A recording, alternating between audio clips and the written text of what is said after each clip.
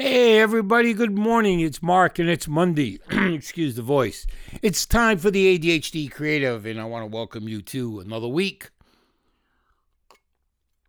Having a sip of coffee. Sorry about that, folks. It's another week in the adventures of ADHD and creativity and everything else. My creativity today is all about our newsletter, the California Michigas newsletter. At the moment, it's on a platform called Review, and I just transferred over all the subscribers to Substack because they're shutting Review down. Elon Musk, in his infinite wisdom, has decided to get rid of Review, which they bought, I think, a year ago. Twitter bought, not him. But he's getting rid of it. And the platform before that was on its own. It was run by a co-founder named Martin, who is a good friend of mine. And now he is going to be out of work. So I have to move the newsletter, and I've been having issues with getting the articles over. I got all the people over, all the subscribers, but I cannot bring all the archives of the post. So I don't know what I'm going to do. I'm still going to put a newsletter out Saturday, but it'll be on Substack. It'll be a little different, a little set up differently than any of the others. Hopefully, I'll get the archives over there at some point. I don't know. Maybe I'm going to lose them all. That'll really bum me out, but that's what happens. Anyways, you know, I've been answering some questions on Quora about ADHD, and it's kind of some of the stuff that's going on there. There's some sites on there, Spaces they call it, all about living with ADHD and men with ADHD, and they kind of seem to be missing one thing. And I mentioned in there, like, they asked a question like, what's the one thing that's missing about ADHD and talking about ADHD? And I said the creativity of ADHD. There's a lack of that when discussing it. And a bunch of people agreed with that. And they gave me some good reasons. And one of them took a detailed conversation about growing up with ADHD and how he was wasn't the misfit of his school, but was the person that did things that were different than everyone else. He wasn't considered to be special ed or anything like that, but he did things that no one else did. Like he didn't get involved in sports, but he got involved in music.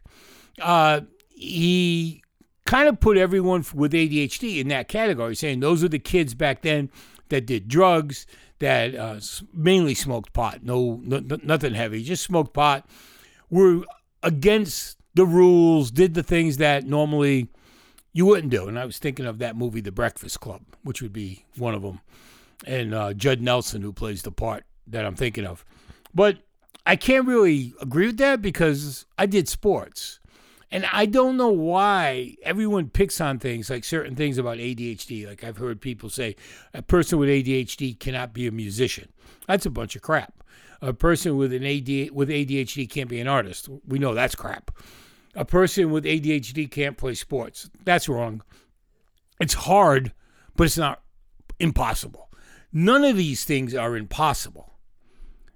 Even though they're told by people who supposedly have ADHD, and they'll come out and say, well, you know, with people with ADHD can't do music because they can't do music. That doesn't mean no one else can. You know, you're artistic. I'm not artistic with a pen and paper. I'm artistic. I consider myself artistic by doing a podcast, by doing this stuff. That's where my artistic is. Writing, that's my artistic skill. I can't draw for crap, all right? I can see things, I can visualize things, but I can't draw it. I can go on a site and try to put it together with some graphics and all that, like on Canva and some of the others, but I can't draw it, okay? I can color it in, I can do things like that, but I can't draw. Can't draw a straight line. Even with a ruler, I have an issue. My point is this, is mainly that ADHD is not a setback and it's not a wall from doing anything. It's really on you. Hang on, I got to let the dog in, but I'm not going to shut this down. It's really on you to decide what you can do. It's not on anyone else. Anyone can come out and say a person with ADHD can't do this, especially if they can't do it. If I said I can't draw, because I have ADHD. That's not the truth. I can't draw because I can't draw. It has nothing to do with ADHD. If I can't play the banjo or a guitar, it has nothing to do with ADHD, because I played the piano, I played the saxophone, I played the drums, I played the accordion. I had no problems with them. So see, it's what you want to do. You can't create? Yes, you can. I can't do certain things, but it's not because of my ADHD. I have good days, I have bad days. It's not because of my ADHD. There's certain days my ADHD is more powerful than others. But that doesn't mean I can't do something.